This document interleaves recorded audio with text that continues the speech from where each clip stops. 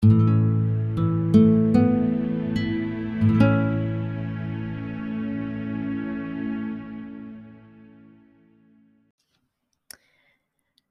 back to Map the Maze.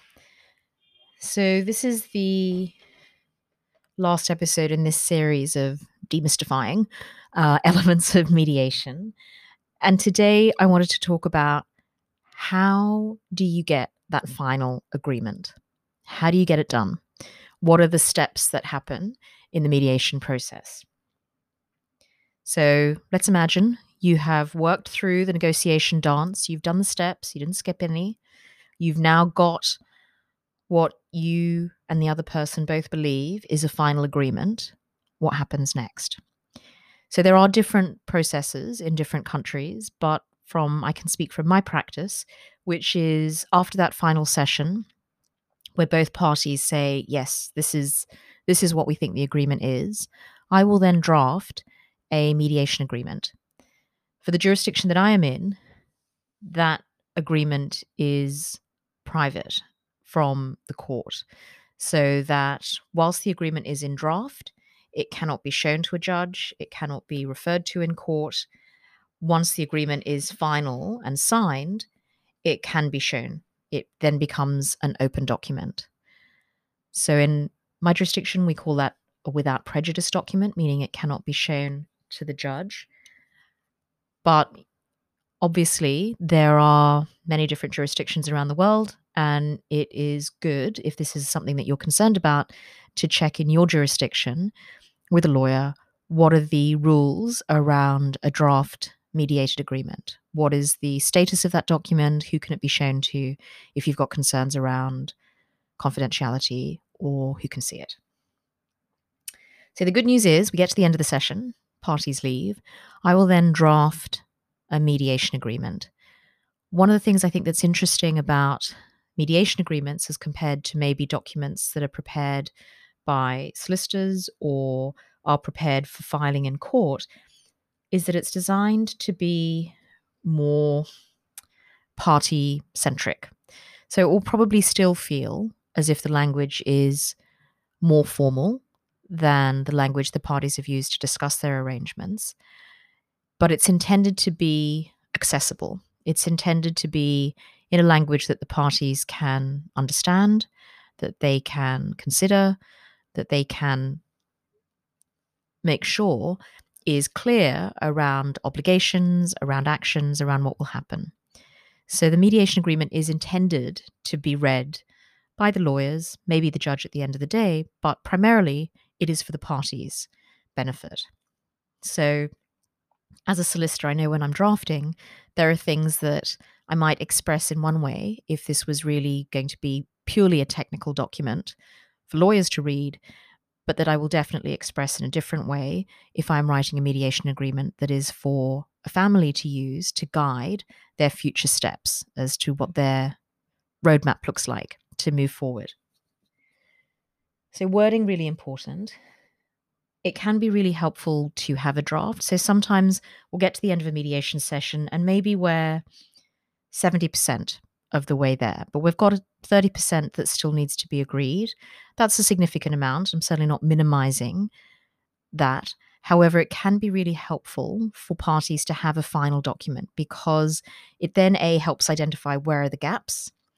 But it also, I think, is encouraging for people to see, you know what, we've actually made progress.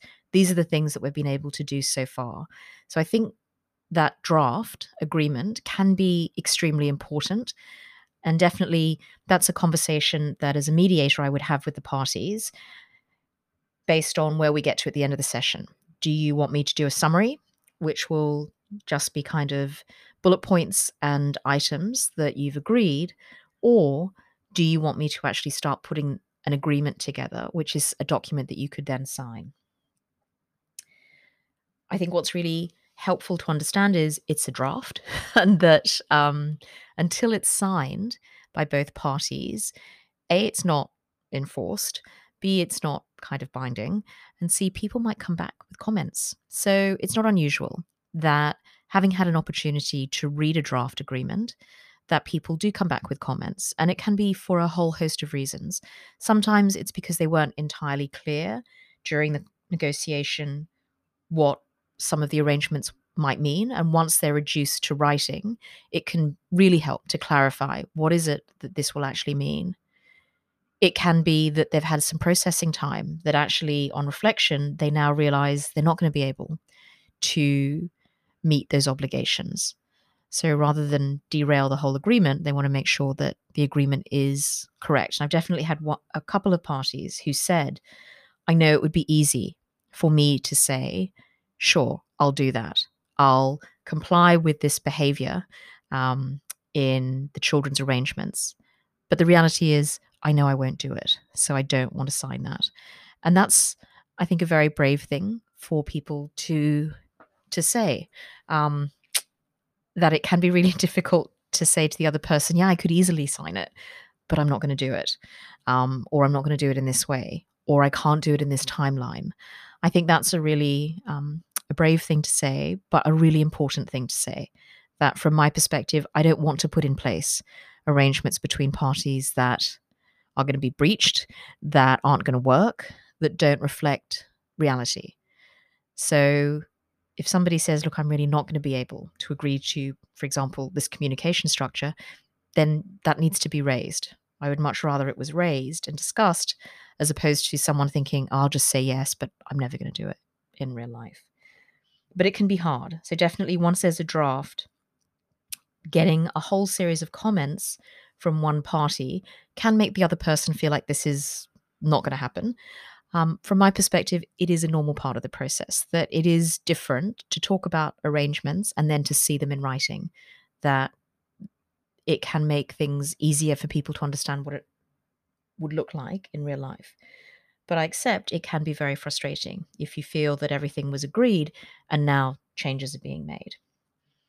What I would say is until those agreements are final and signed, they're not in place. So I sometimes have people who say, but they're not abiding by the agreement we made. And the reality is it's in draft, that until it's signed, it's not enforceable or binding on either of you. And so important to kind of realize that until it's final, it is only a draft agreement. I think the other thing that I sometimes see is also people have maybe worked through the mediation relatively independently from their legal team. And that once there is a draft document, that's often, for some people, the first significant point of contact that they have with their legal team. And there can definitely be some input from their lawyers. You know, you don't need to agree to that. If we go to court, I can get you a better deal. This is sort of not what I would advise you to do. And some of that might be extremely helpful and relevant for the party. What I would say is that I also see parties who just say, you know what, that's legal advice, I understand, but A, there are no guarantees if we go to court, and B, I want to get this done, that I have different priorities to maybe minimizing what I have to pay to the other party.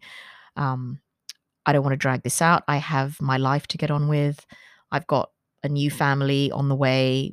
You know, people have a lot of different reasons for agreeing to arrangements, and they may or may not accord exactly with the legal advice that they're getting. What I think is important is for people to get that legal advice.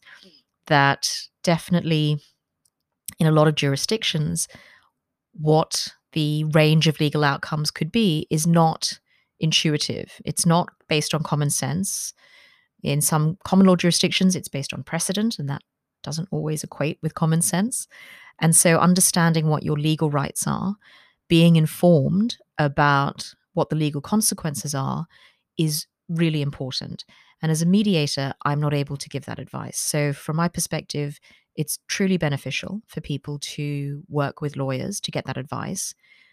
But it's also true that people can make decisions that don't accord with their legal advice. And I've worked with a lot of clients who have done that, who have said, yes, my lawyer said this, but you know what? I have to get this done for my mental health, for my sanity, for my children, to take them out of conflict, it is worth it. There are higher goals that I have that signing this agreement and getting this process ended will help me achieve. So it's really, from my perspective, interesting sometimes to work with people who feel that they have priorities and goals which will be achieved through the agreement, and it doesn't necessarily matter what the agreement says. It's kind of an interesting and, I guess, unexpected reality for some. I think it's also helpful just to remember that the draft agreement is part of the process. So it's not an end in itself. It is part of the process, that this will get you to the next stage. In some jurisdictions, the jurisdiction I work in primarily, which is Hong Kong, that mediation agreement will then eventually be turned into a consent order from the court. That it's necessary to have a judge review it, although given that it's a consent agreement, it's very unlikely they're going to disturb it, but that it is also part of our process that the judge has the final discretion over what orders are made. But for family matters, we need to have a court order. It's not the same in all jurisdictions. For example, in Australia, you can have a parenting plan that the parents write up. It doesn't need to have the blessing of a judge. So really important that you check what is necessary in your jurisdiction. And I guess just as an overall, why is the final agreement so important? For mediators, one of the goals that we have is to create what's called a durable solution. And that means a solution that will endure, i.e., that the parties aren't going to sign this and then a week later regret what they've done and try and either undermine it by not complying with the obligations they've signed up to, or try and tear it up, that they never ever accept that they signed this document. So from my perspective, a good mediation agreement is an agreement that the parties maybe didn't get everything that they wanted, doesn't reflect all of their preferences, but their priorities were met. Enough of what they needed is contained in that agreement to make it worthwhile to stick to it. Because definitely one thing that mediators do not want to do is create more opportunities for conflict. That what we're trying to do is help parties minimize conflict, minimize the problems going forward, which is why we're often building in a lot of contingencies into agreements. But we want to put people on a path where they're out of conflict. And so a durable solution is a good goal for mediators. It's not about one party getting an asset or another party getting more rights. It's really that both parties feel resolved around the arrangements they've made and can live them. Because it's also true that the mediation agreement is not the end of the road. Even if you don't have to have a court review it and receive a court order, that agreement still has to be lived, whether it's how you'll make arrangements for the children and communicate around their needs, whether it's making payments to the other party, you're going to have to live that agreement. And so really important that people have time to consider the wording, to process it, to get the advice that they need in order to be able to sign that document and feel resolved around it. I think what's interesting is that sometimes there can be an ambivalence around signing that final document. And I've definitely seen that with some clients, that everything is negotiated, their priority needs are met. Yes, they've had to make concessions, but they also have significant gains. And yet, when that final document is printed, they pull back from signing. And I think a lot of that has to do with ambivalence around what does this document represent. And definitely I have had parties come to the office to sign their final agreement, and there's been tears that actually this is not just an agreement around their finances or around their children's arrangements, but this is really the sign that their relationship, that their marriage is over. And for a lot of people, that's a really emotional moment, that they need some respect for the feelings that they're processing.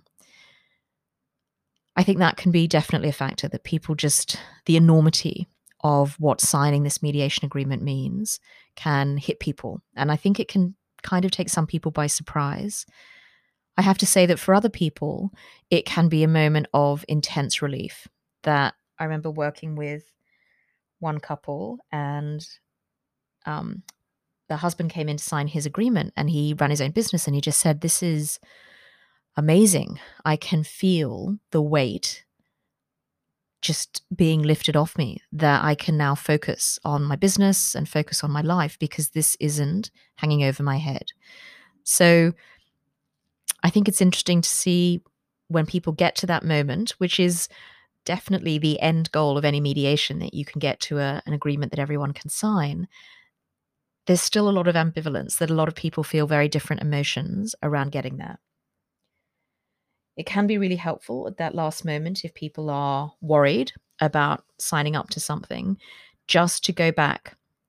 This is what you were able to gain through this agreement. This is the priority goal that you set that will be achieved through this agreement.